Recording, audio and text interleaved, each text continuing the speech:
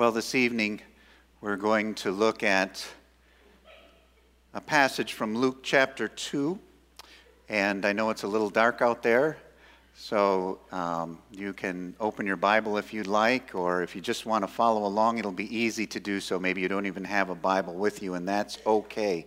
You are going to easily be able to follow along tonight.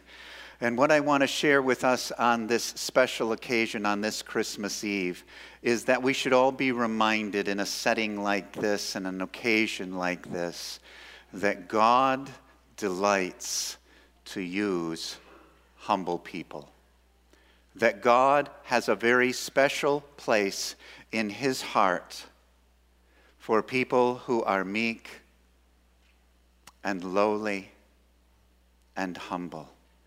And I want us to really think about that as we think about God, our relationship to Him, that God is pleased with the humble. In Luke chapter 2, in verses 1 through 7, it says, "In those days a decree went out from Caesar Augustus that all the world should be registered. This was the first registration when Quirinius was governor of Syria. And all went to be registered, each to his own town. And Joseph also went up from Galilee, from the town of Nazareth to Judea, to the city of David, which is called Bethlehem, because he was of the house and lineage of David, to be registered with Mary, his betrothed, who was with child. And while they were there, the time came for her to give birth. And she gave birth to her firstborn son, and wrapped him in swaddling cloths, and laid him in a manger, because there was no place for them in the inn."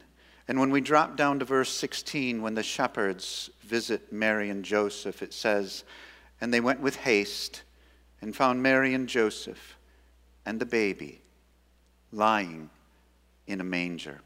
Well, our first point tonight is humility and Christmas. The entire Christmas story reminds us of the humble setting that surrounded God's entrance into this world. The whole atmosphere of the birth of Jesus was one of humility. The participants, all the participants, were lowly, meek, and poor in spirit. The Son of God was an infant, in the human sense, helpless and vulnerable. We live in an era when even the church tends to be enamored by leaders with charisma, great talent, and flamboyance. We call it today the personality cult. It is amazing how we are drawn to people with flamboyant and charismatic personalities. If we are honest, even the church is captivated by the sensational. We crave the big event. But that first Christmas was so different. It was so different. This morning, I mentioned to you in our service, I referenced Mary's song of praise, her poem of praise in Luke chapter 1, verses 46 through 55, in which Mary praises the Lord. It is often referenced throughout history as the Magnificat. And the whole theme of the Magnificat, of Mary's song, her poem of praise, is that God scatters the proud, but He exalts the humble. And Mary praises the Lord because He is a God who takes notice of the humble and the meek. Everything I just read for you is shrouded in great meekness and lowliness. The Roman world was on the move at this particular point in history because a decree went out from Caesar Augustus that all the world should be registered. This was the first registration when Quirinius was governor of Syria. And all went to be registered, each to his own town. And so if you can imagine it, All in the Roman world were on the move to go to their hometown, to the place of their heritage, to the place of their lineage, so that they could be registered, so they could be part of the census. And in this vast empire, and the Roman Empire was vast at this time, in this vast empire there was a humble and young couple that went to be registered in Bethlehem. And while all of this was going on in the world, at least in the Roman world, the epicenter, the focus of God's attention, was this humble young couple, Mary and Joseph. Unbeknownst to most of the Roman world, Mary and Joseph were the center of the universe. And it says in verses 4 and 5, "And Joseph also went up from Galilee, from the town of Nazareth to Judea, to the city of David, which is called Bethlehem, because he was of the house and lineage of David, to be registered with Mary his betrothed, who was with child." So think of it with me tonight. While all of this was going on, while all of the attention of the world was elsewhere, God was using this, in a sense, anonymous, behind-the-scenes young couple to bring about the change of the world, to bring about a dramatic change in history. And the birth of their child, the birth of the great Jewish Messiah, takes place in the lowliest of conditions. In verses 6 and 7 it says, "And while they were there, the time came. The time came for her to give birth.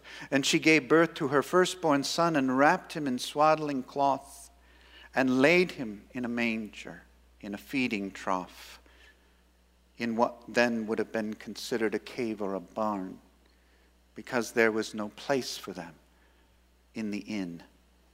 And when the shepherds go, as I read before, they went with haste and found Mary and Joseph, and they found the baby. And they found the baby lying in a manger." Here, in the lowliest of conditions, comes the Savior of the world. Comes the one who has entered the world to redeem us from our sins and to provide this great and glorious and all-sufficient salvation for us. Oh, let us remember tonight. Let us remember that God opposes the proud, but gives grace to the humble. Pride goes before a fall, a haughty spirit before destruction. Let us never forget that. Well, our second point is humility and pride.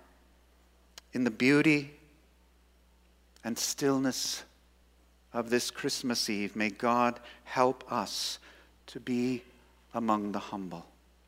So many problems in our lives, in our families, in our churches, and in our nation are caused by pride.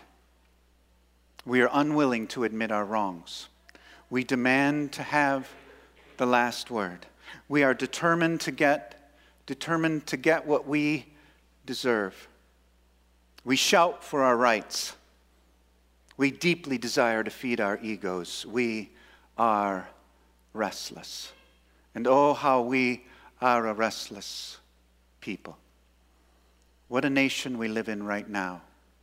A divided nation where people are shouting at one another, where people are demanding their rights, where my way is the only right way. And it seems that things like civil discourse and common decency are hard to find, almost nowhere to be found. And we remember that famous statement, one you've probably heard, numerous times by Augustine. Our hearts are restless until they find rest in thee. And they are.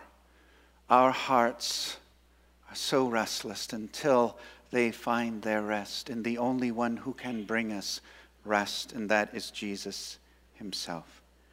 Well, all the commotion of everyday life is going on. God is searching for humble servants. Every day as we go about our busy lives, as we go about the helter-skelter of this world, God, his eyes are searching the earth for humble servants. I believe that God is looking tonight for Marys, for Josephs, for shepherds, for wise men. God is looking for humble and gentle fathers. God is looking for caring and compassionate mothers. God is looking for obedient and submissive children. God is looking for generous and kind employers. He is looking for diligent and hardworking employees. He is looking for people who would rather praise others than be praised, for people who don't mind being in the background, unrecognized. He is looking tonight for people who are content with God, content with their family, and content with whatever blessings he may choose to give them. That is a great place to be in life, isn't it?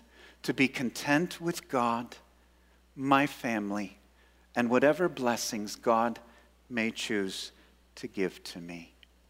Well, I want to close tonight with this thought. Our third point is humility and homecomings. Christmas is a time when family members come home. There is something so special and so unique, really more than any other time of the year, about Christmas. They come home. They come home to mom and dad's house. They come home to grandma and grandpa's house. They come home because there is something so special about being together as a family. Many of you are here tonight or this weekend with your extended family members. Maybe you rarely get together like this, but you come together for Christmas. And on this Christmas Eve, I want you to know, on this Christmas Eve, there is a heavenly Father who is waiting for many of his wandering children to come home. I believe that. It's so interesting. So many articles have been written in the last 2 or 3 years saying that Christmas Eve, the Christmas Eve service, is the most attended service of the year by people who normally don't go to church on a regular basis, far more than Easter. Isn't that interesting? I just find that fascinating that the Christmas Eve service is the most attended service of the year by people who normally don't go to church on a regular basis. It may be tonight that there are some of you who are here who were brought up in a church, maybe a church something like this, but now you're a long way from the faith you grew up with. Maybe along the road of life you got hurt. Maybe you became disillusioned, or maybe you just stopped caring. I want you to know that your Heavenly Father is calling for you tonight by the means of His Holy Spirit moving in our auditorium right now in supernatural ways that are beyond our understanding. Your Heavenly Father is calling for you. He is calling for you to come home. And the path back to Him only requires one thing. Oh, it is not an easy thing, but it only requires one thing, and that one thing is humility. To humble yourself and be willing to admit that you need to come back to Jesus, not to a religion, not to a religion of rules and regulations and do's and don'ts, but you need to come back home to Jesus, to know him who can fill the greatest needs of your life, who can fill those voids that so gnaw at you on a regular basis, to help you find rest when you are restless. If you will humble yourself and take the first step in the journey back, you can rest assured. I promise you tonight that your Heavenly Father is waiting for you with open arms. Oh, may this be a special night, a special time for you today and tomorrow, to remember the faith you grew up with, to remember that your greatest need of all is Jesus himself. Let's pray together. Heavenly Father, we thank you that you are such a gracious and kind God.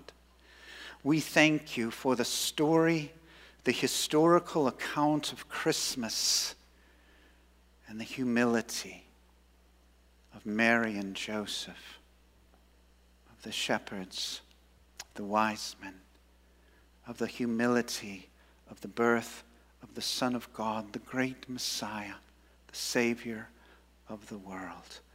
Oh Lord, thank you that in a world that exalts wealth and power and fame, that you exalt the humble and the meek and the lowly. Thank you. Tonight, Lord, help us as we approach 2018 to seek to be a humble and meek and lowly people, and to remember that Jesus is always there, waiting for us to come back to him. For it's in his name we pray. Amen.